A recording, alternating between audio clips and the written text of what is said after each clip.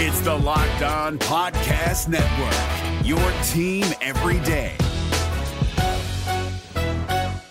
We're driven by the search for better, but when it comes to hiring, the best way to search for a candidate isn't to search at all. Don't search, match with Indeed. 93% of employers agree Indeed delivers the highest quality matches compared to other job sites, according to a recent Indeed survey. And listeners of this show will get a $75 sponsored job credit to get your jobs more visibility at Indeed.com/podcast. Just go to Indeed.com/podcast right now and support our show by saying you heard about Indeed on this podcast. Indeed.com/podcast. Terms and conditions apply. Need to hire? You need Indeed.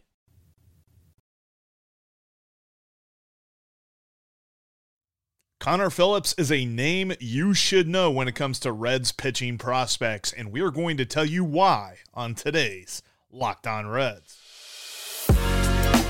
You are Locked On Reds, your daily Cincinnati Reds podcast, part of the Locked On Podcast Network, your team every day.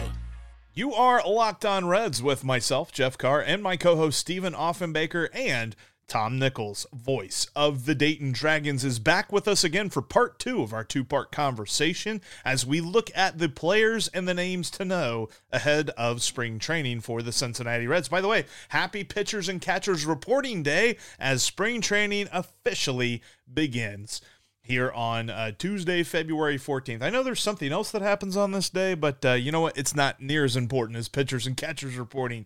And welcome into the Locked On Reds podcast that is part of the Locked On Podcast Network. We are your team every day. Thanks as always for making us your first listen. We're free and available on all platforms. And as I always like to say, we love talking Reds baseball because Steve and I are addicts of this team, and we've turned an addiction into information for you.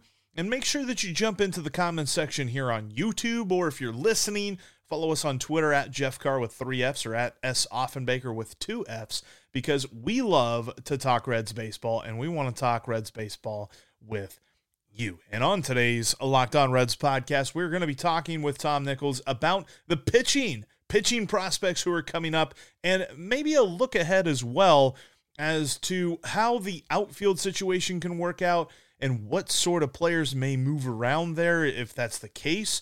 We are talking about the guys in the minor leagues who can make a big impact on this team this year and beyond. And we're going to start with a dude who a lot of people have tabbed as the top pitching prospect in the Reds organization, and that's Connor Phillips. Well, let's transition into something that's even harder to figure out versus all these position players. And that is the pitchers and who's actually ready, who's not. And if they are ready, are they starters or are they relievers? And where I'd like to start with you, Tom, is a guy that has been intriguing ever since he got here. And of course, that's everybody's favorite player to be named later, Connor Phillips. And, you know, he basically came over in this deal, you know, as the player to be named later. And I don't believe that he was ever a throw-in. He was never considered, you know, just an extra piece to get it done. He was always, you know, highlight 1B of that trade. It just took a minute for the Reds to decide who they wanted. That's my impression of that deal. So all that being said, he came over in that deal and pitched down in Dayton really, really well to the point that he got promoted out.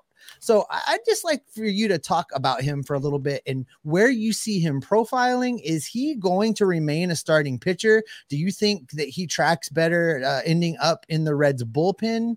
How do you see things playing out for him, both in the near term and the long term? And how soon do you think he'll be in Cincinnati?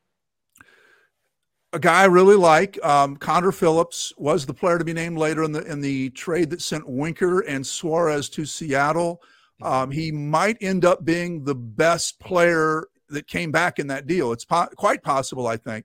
My expectations when we first got him, I'll be honest with you, I figured he would be a guy that would show you, that would flash a lot of skills, but would also flash the fact that he has a long way to go, because he was a junior college guy who never made it to a 4-year school. I was a little bit surprised that right away they came out and said that he would come to Dayton. He had played the year before, low A, Modesto, had a 4.75 ERA as a starter in the Cal League. And I thought, well, maybe they'll start him back in low A again and give him a few starts.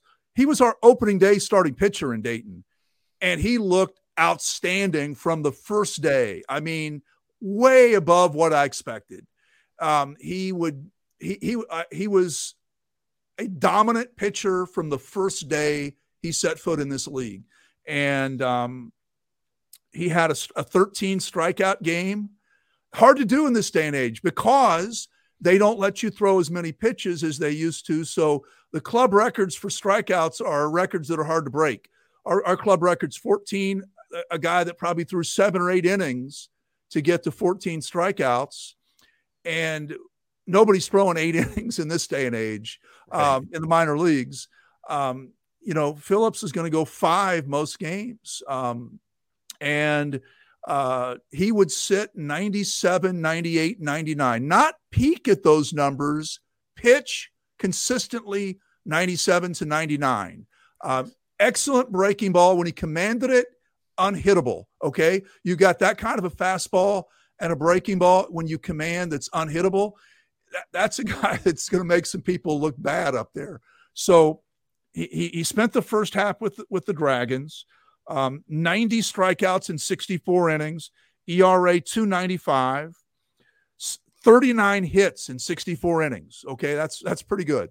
So they move him up to Double-A. He struggled initially and eventually finished the year with an ERA of under 5 at 4.93. Again, a lot of strikeouts, 60 strikeouts in 45 2/3. They did expose the fact that his command still isn't quite where it needs to be. And they were able to work 34 walks in 45 2/3 innings. That's a lot of walks. Mm-hmm. That's where the weakness came in. They were able to exploit that problem. And that happens when you got an area that as a pitcher or a hitter that can be exploited. When you move up, they find it. And so Phillips, I talked to him again. He was at Reds Fest, and he told me that he thought he probably would go back to Chattanooga to start the year. I'll be honest with you, Stephen. I'll be surprised if he gets a lot of innings in spring training, simply because they've got 30 pitchers that they're auditioning for spots. He's not one of them. So why would you give a guy like that a bunch of innings? He probably needs to be an early cut out of spring training and get back to the minor league camp where he can get on a regular 5-day, build up your innings, and then go to wherever he's going, if it is Chattanooga, and be ready to go 5-6 innings from opening day there, rather than trying to get an inning in a big league game every 5 or 6 days. That's just not the best way to get your starting pitcher ready for. So I don't expect him to have a lot of time on the mound in spring training, but I do expect to have some.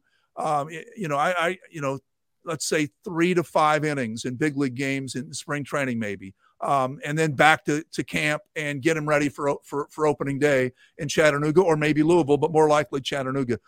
Great stuff. Will he move to the bullpen? Maybe, but not for a while. He's going to be a starter, and he'll keep starting until, a lot of these guys you're seeing, we saw them as starters in the minor leagues. Tony Santillan was a very good starter in the minor leagues. Amir Garrett was a very good starter in the minor leagues. Those guys were all starters, and some remained as starters, like Hunter Green and Graham Ashcraft and Nick Lodolo and Tyler Malley. Robert Stevenson was a starter in the minor leagues, became a reliever. It takes a while for that to play out, and we'll see. So another name to watch for. I hope the game that he pitches, or games, are televised. There's about, I think, 6-7 games on Bally Sports, some other games on MLB TV. I hope you get to see him in spring training because he is fun to watch. And if he's on, he is really fun to watch. So with that, kind of like you said, there's so many different pitching prospects that are in camp that are vying for spots. When you look at those guys, who do you think has the best chance, the most likely to make that opening day rotation? Because we're talking about Brandon Williamson, Levi Stout, Andrew Abbott, a guy that I kind of want to drill in on here in a few minutes. But of those guys, and even some that I didn't name, who do you think is most likely to fill out that rotation? It's possible that, depending on how they want to go, that none of those guys make the rotation. that they go instead with Luis Cessa again back, who's been a reliever and finished last year as a starter. They signed a free agent by the name of Weaver that would be a candidate. And they've got Justin Dunn, who they got in that same trade with Seattle. There's a couple others, perhaps. Connor Overton was a guy that pitched well for him last year that had sort of come out of nowhere. He'd been out of independent ball. If they go with younger guys, you did mention the two that would be candidates, Williamson and Stout. Williamson probably regarded as a little bit further along. He had more time in AAA last year than Stout did. Stout came over in a midseason trade with Seattle, and Williamson also came from Seattle, but came over before the season, that Winker and Suarez deal. Both of those guys are potential long-term starters for the Reds. Will they, throw the dice and say, okay, the future's now. Let's get it going, guys. Let's give these guys a chance right now. They'll be in a different position than a Connor Phillips in spring training in that they're pitching for a job. So again, this goes back. You will know something when you start seeing lineups come out. Are they starting Williamson every fifth day and building up his innings like a starter? Is he given a legitimate chance to earn a spot, or does he go in and you see him just pitching maybe out of the bullpen when there's an opportunity? And that'll tell you something right there, because when I find out what the first, they'll have 5 or 6 starting pitchers when spring training games begin on the 25th, and that'll tell you where things stand and who the guys are. That the media conjecture will be over at that point, because you'll start to see who David Bell really has, along with their pitching coach, Derek Johnson, who they really have their eyes on as potential starters. I think those two guys you mentioned, neither of whom were in the Reds organization this time a year ago. Williamson and Stout, both good top 20 prospects. Williamson maybe a top 10 prospect. Will be interesting to watch in spring training. There's a dark horse pitcher who could work his way into the rotation, which wouldn't surprise anybody, because this dude has had a meteoric rise through the Reds farm system over the last year. Tom, Steve, and I will talk about the impact of Andrew Abbott and what he could do this season to break into the major leagues, coming up next. Before we talk about that, though, I want to tell you about one of today's sponsors, and that is Built Bar. Grab yourself a Built Bar anytime you need a little bit of energy, because they have the kind of health statistics that make you think that you're going to be sticking to your diet, but they have the taste and the chocolate to convince you that you're not. Because every single Built Bar is covered in 100% real chocolate, and you're talking about up to 130 calories and up to 17 grams of protein in most bars. I know last night I went to work out, and after I came home, I was drained, felt like I needed a little extra something. Grabbed the cookies and cream Built Bar. Oh my goodness. If you haven't tried a cookies and cream Built Bar, go get yourself right now. You can check it out at built.com. But you can also go to Sam's Club or Walmart and find boxes there. We've been telling you for so long you can get it at Built.com, but if you don't want to wait, head on down the road to Walmart, where you can find a 4-bar box of a couple of different flavors, including cookies and cream. Or head to Sam's Club and find a 13-bar box that includes flavors like churro. Just absolutely brilliant stuff. When it comes to Built Bar, they're going to mix healthy with tasty. Talking about amazing flavors. You've got cookie dough chunk. You've got coconut puff. You've got birthday cake puff. There's so many great flavors that will fit right into your diet, but you're not going to realize that you're sticking to your diet. That's built.com, or go find yourself some boxes at Sam's Club and Walmart today, and you can thank me later. Thanks, as always, for making Locked On Reds your first listen. Coming up tomorrow, we are going to break down some of the interesting storylines. Shortstop is quite a storyline when it comes to the Cincinnati Reds spring training. I'm going to tell you what Jose Pereiro can do to stave off the ever-rising stock of Elly De La Cruz. That's coming up on tomorrow's Locked On Reds podcast. But let's jump back into our conversation with Tom Nichols as we look at Andrew Abbott. with that one guy that I mentioned, and I've heard his name a lot leading into spring training, and that's Andrew Abbott, a guy who, different people are comparing and kind of just the way that I've seen him rise through the ranks. I kind of look at him almost like Graham Ashcraft, as he's had that kind of a rise through the Reds system. What is his ceiling? Like, do you think that we will see him in the rotation at some point this year? Because that's the impression that I'm getting from the different things that I've seen. Yeah, I'm not really a big guy on a ceiling or floor, because oftentimes they go outside of that your specs. But he's a different kind of pitcher than some of the guys you and I and Steven have talked about. Okay, so let's talk about some of the top pitching prospects that were in Dayton that we talked about a lot on this show. Joe Boyle throws 97 to 100. Connor Phillips will sit at 97 to 99 consistently. Chase Petty in high school threw 102 miles an hour. Okay. Flamethrowers, all these guys. Ashcraft, you just mentioned, throws a 99 mile an hour two-seamer. Right. Andrew Abbott, 91 to 93.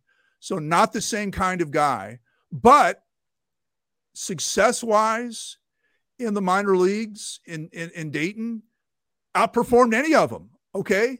Outperformed any of them. His ERA in Dayton in the month of April last year, he made 5 starts for us. Actually, one was not technically a start. He came in, I think, after Luis Castillo, who was on a rehab assignment, and threw like 2 innings. So Abbott followed him that day. It was his scheduled day to start. So in the record book, it went down as a relief appearance, but it was a start. Okay, he made 5 starts, 27 innings, gave up 2 runs in 27 innings. Got him moved up to AA. Okay, so that's all we saw of him. 27 innings, 2 runs allowed, struck out 40 in 27 innings. ERA 0.67. Overmatched the hitters in the time he was with us. Okay, so a couple other things to add that I think, to me, sort of stood out. One was that they were very aggressive in moving him along. Last year was his first year, really, of pro ball. The previous year, he had thrown 13 innings total after being drafted in July, and then they brought him in. He threw 13 innings. So last year really was his first full season, really first real season.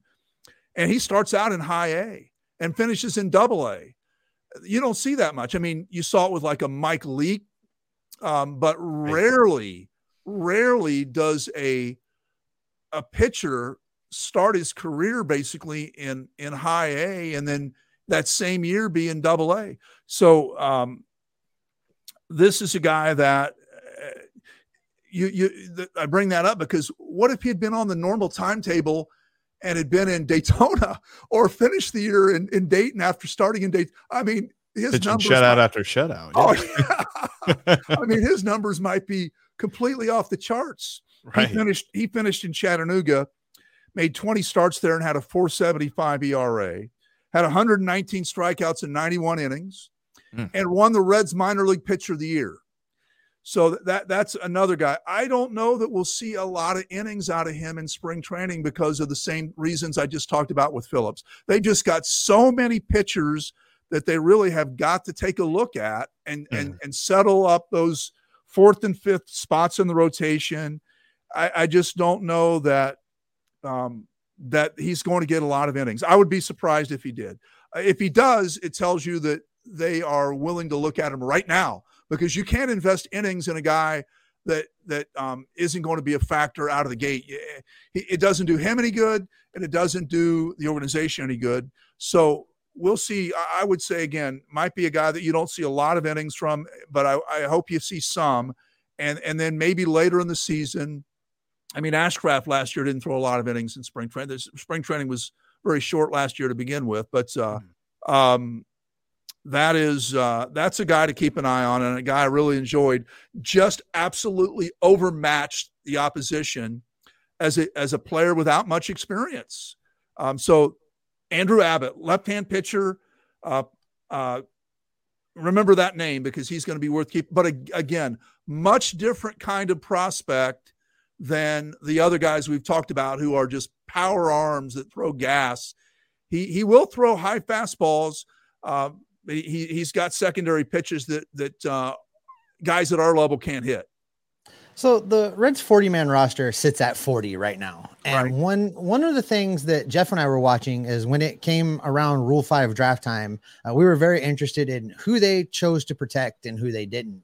And one of the names that popped up as a guy that they chose to protect is a guy that, quite frankly, Jeff and I need a little bit of education on, and we're hoping you know about him a little bit. I may not even say his name correctly, but is this Ricky Karcher? Yeah. Is that correct? Oh yeah. Ricky Karcher was a relief What can pitcher. you tell us about him? Yeah. Okay. He started his college career at the University of Michigan, eventually transferred to a junior college and got drafted out of junior college.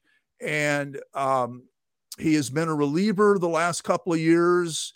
And, again, power arm, high 90s with an outstanding breaking ball, has big league stuff, top level elite big league stuff. What he has not had is good command. And that's going to dictate his level of success. They have him on the 40-man. He's got a lot of potential. He is 25 years old. So not exactly, spring chicken. By 25, you need to be knocking on the door of the big leagues. Although with a pitcher, it can obviously take a little longer. The season we had him in Dayton, just when I say he's had trouble throwing strikes, how about this? Okay. In Dayton, we had him for 18 games out of the bullpen in 21. He threw 19 innings and walked 30 walks in 19 innings. Okay.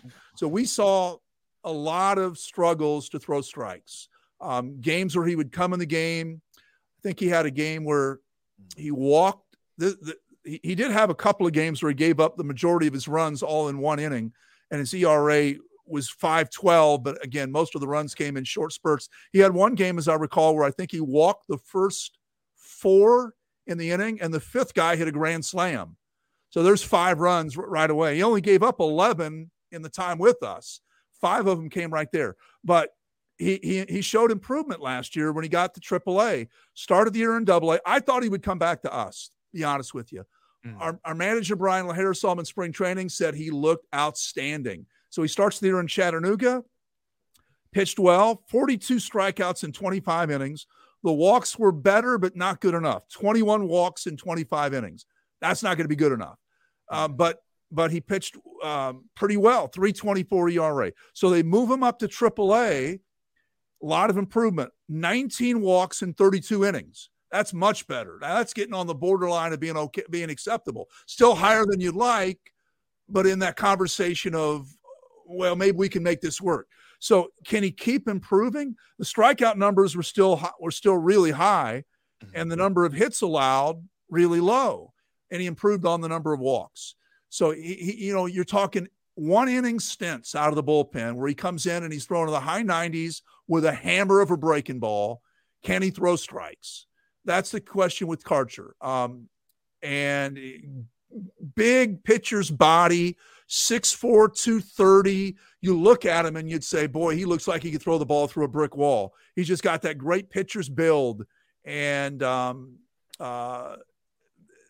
the kind of arm that people in the Reds organization really, really like.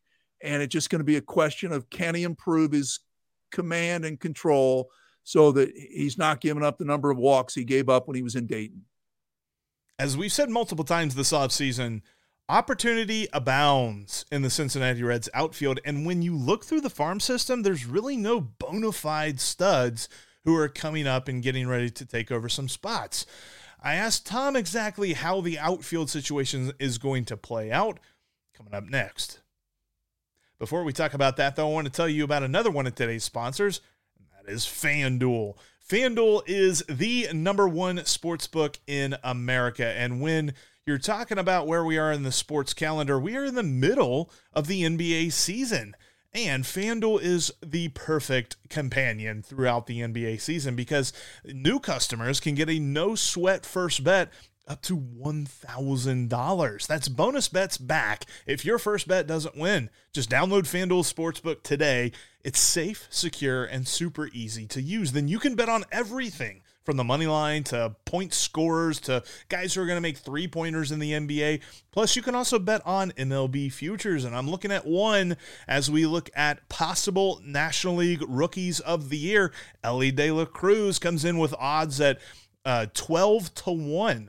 To win the Rookie of the Year award. And if you want to check that out and more futures bets, like how many wins over under that the Reds will have, check it out at FanDuel Sportsbook. They are the #1 sportsbook in America, and they are the official sportsbook sponsor of Locked On. Just head on over to FanDuel.com/LockedOn today to get your no sweat first bet of up to $1,000 in bonus bets. That's FanDuel.com/LockedOn to learn more. Make every moment more with FanDuel. They're the official sports betting partner. They are an official sports betting partner of the NBA. In between episodes, you can follow us on Twitter. You can follow me at Jeff Carr with 3 Fs. You can follow Steve at S. Offenbaker with 2 Fs. And you can follow the show at Locked On Reds. All right, let's jump back in and finish up our conversation as we look at the outfield with Tom Nichols. How do you foresee the outfield developing? Because, Nick Krall made that whole point. He wanted to trade for a guy, and he traded for Will Benson.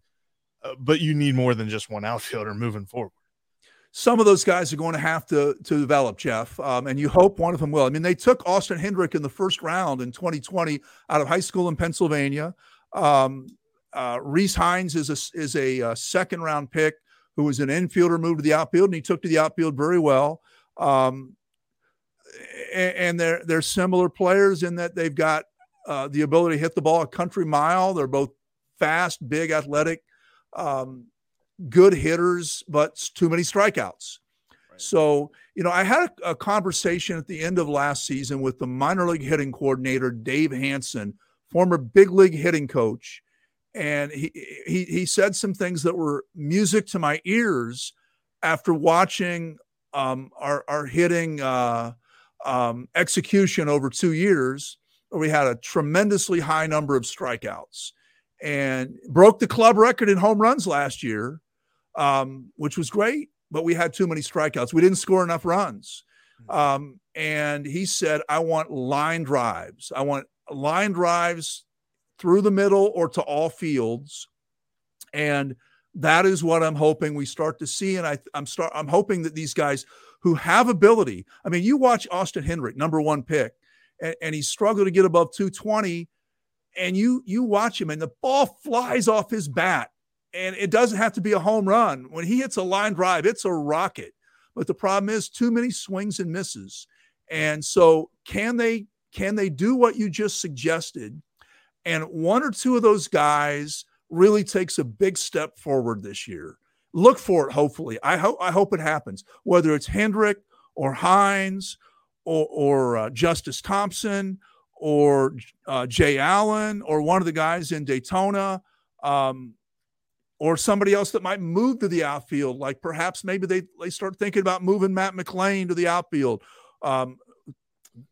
something along those lines. Again, you as you said, you need some of those because all their prospects are at shortstop right now. Right. And you need some of those guys to be able to develop at other positions to get you to a point where you've got a balanced team across the field and not all your guys, your top 3 prospects are all shortstops. Marte may be a third baseman now. So he's at the point where they maybe are moving him to another position. But a lot of the other guys, they have collected shortstops because those are your best athletes on the field. And you can move them elsewhere, and there's nothing wrong with doing that. But at some point, some of those outfielders are going to have to develop. Matt McLain is one that I've been beating the drum for a move to the outfield. He played center field at UCLA. I interviewed him last season, and, before I even finished asking him the question about what position he would be, he basically just jumped in and said shortstop. I know he wants to be a shortstop. But I think if it ultimately comes down to you can be a big league center fielder or a Louisville shortstop, I think outfield wins every time. Kind kind of rate that possibility. Of all the guys you mentioned, I think he's the most natural move just because he's already played there. Yeah, he's played it. He's got the speed. He's fast. He's kind of a Senzel type grinder type player. When we had Senzel was a great player. And I still have my hopes that eventually the Reds fans who've been disappointed in what they've seen so far will see the Senzel we saw. And I don't think it's out of the question. Injuries have held him back more than anything. Will it happen? I don't know, but I hope it does. But back to McLean, who's a similar kind of player. Again, he came out of UCLA and was a big hitter, and they aggressively moved him. He starts his career in high A and goes to double A for a full season in his first full year. Aggressive move there. Hits 17 home runs. He walked a lot, but again, just way too many strikeouts. 127 strikeouts in 371 at bats. I don't have the percentages. I know in today's day, people want to hear strikeout percentages. I don't have those handy, but that's just way too many strikeouts. He's not that kind of player. That's an all or nothing type hitter. He needs to be a line drive, hit it to all fields, gap to gap, a lot of doubles, and hit for a much higher batting average, and do some things on the bases. He can steal a base. Stole 27 bases last year. I've certainly not given up on him as a player, but I think he's got something to prove as far as just cutting down on the strikeouts. And if that happens, he may want to stay at shortstop. And if he becomes the player that he hopes he can be, I'm sure he hasn't given up on that. Because if you're that kind of player, they don't have an all-star shortstop in the big leagues right now. They might at some point. De La Cruz may take over. If De La Cruz becomes the player we think he will, then somebody else will be moving to another position because he'll have a firm grasp there. Again, it goes back to they've got all these guys that were middle infielders and specifically shortstops. They're all going to have to. One of them will stay at shortstop. The rest will have to move somewhere else. Greatly appreciate Tom's time as he gave us quite a bit of time, and we're even going to have a little extra episode coming up previewing who could be on the Dayton Dragons. Spoiler alert, Chase Petty is a name that could be on the Dayton Dragons along with Edwin Arroyo, the number 3 prospect in the system. Yes, the beginning of the season is once again going to be very exciting for the Dayton Dragons. You're not going to want to miss that. And if you missed the first part of our conversation, we broke down some key names. We talked a lot about Elly De La Cruz and some concerns that we might actually have for the Phenom. That was in our first part of the conversation with Tom Nichols. Thank you so much for listening to the Locked On Reds podcast, though. Now, go check out the Locked On MLB Prospects podcast as Lindsey Crosby gives you an in-depth look to every single farm system, including the Reds, on Locked On MLB Prospects. It's just like Locked On Reds, free and available on all platforms, including right here on YouTube. As we roll through, pitchers and catchers are reporting. The rest of the team is due to report next week, and we are less than 2 weeks from the first spring training game. Can't wait. February 25th. Let's go. And as we get closer to that, we are going to have you covered on everything Cincinnati Reds because we are Locked On Reds every single day.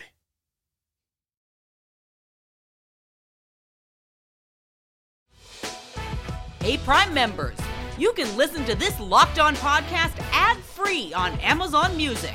Download the Amazon Music app today.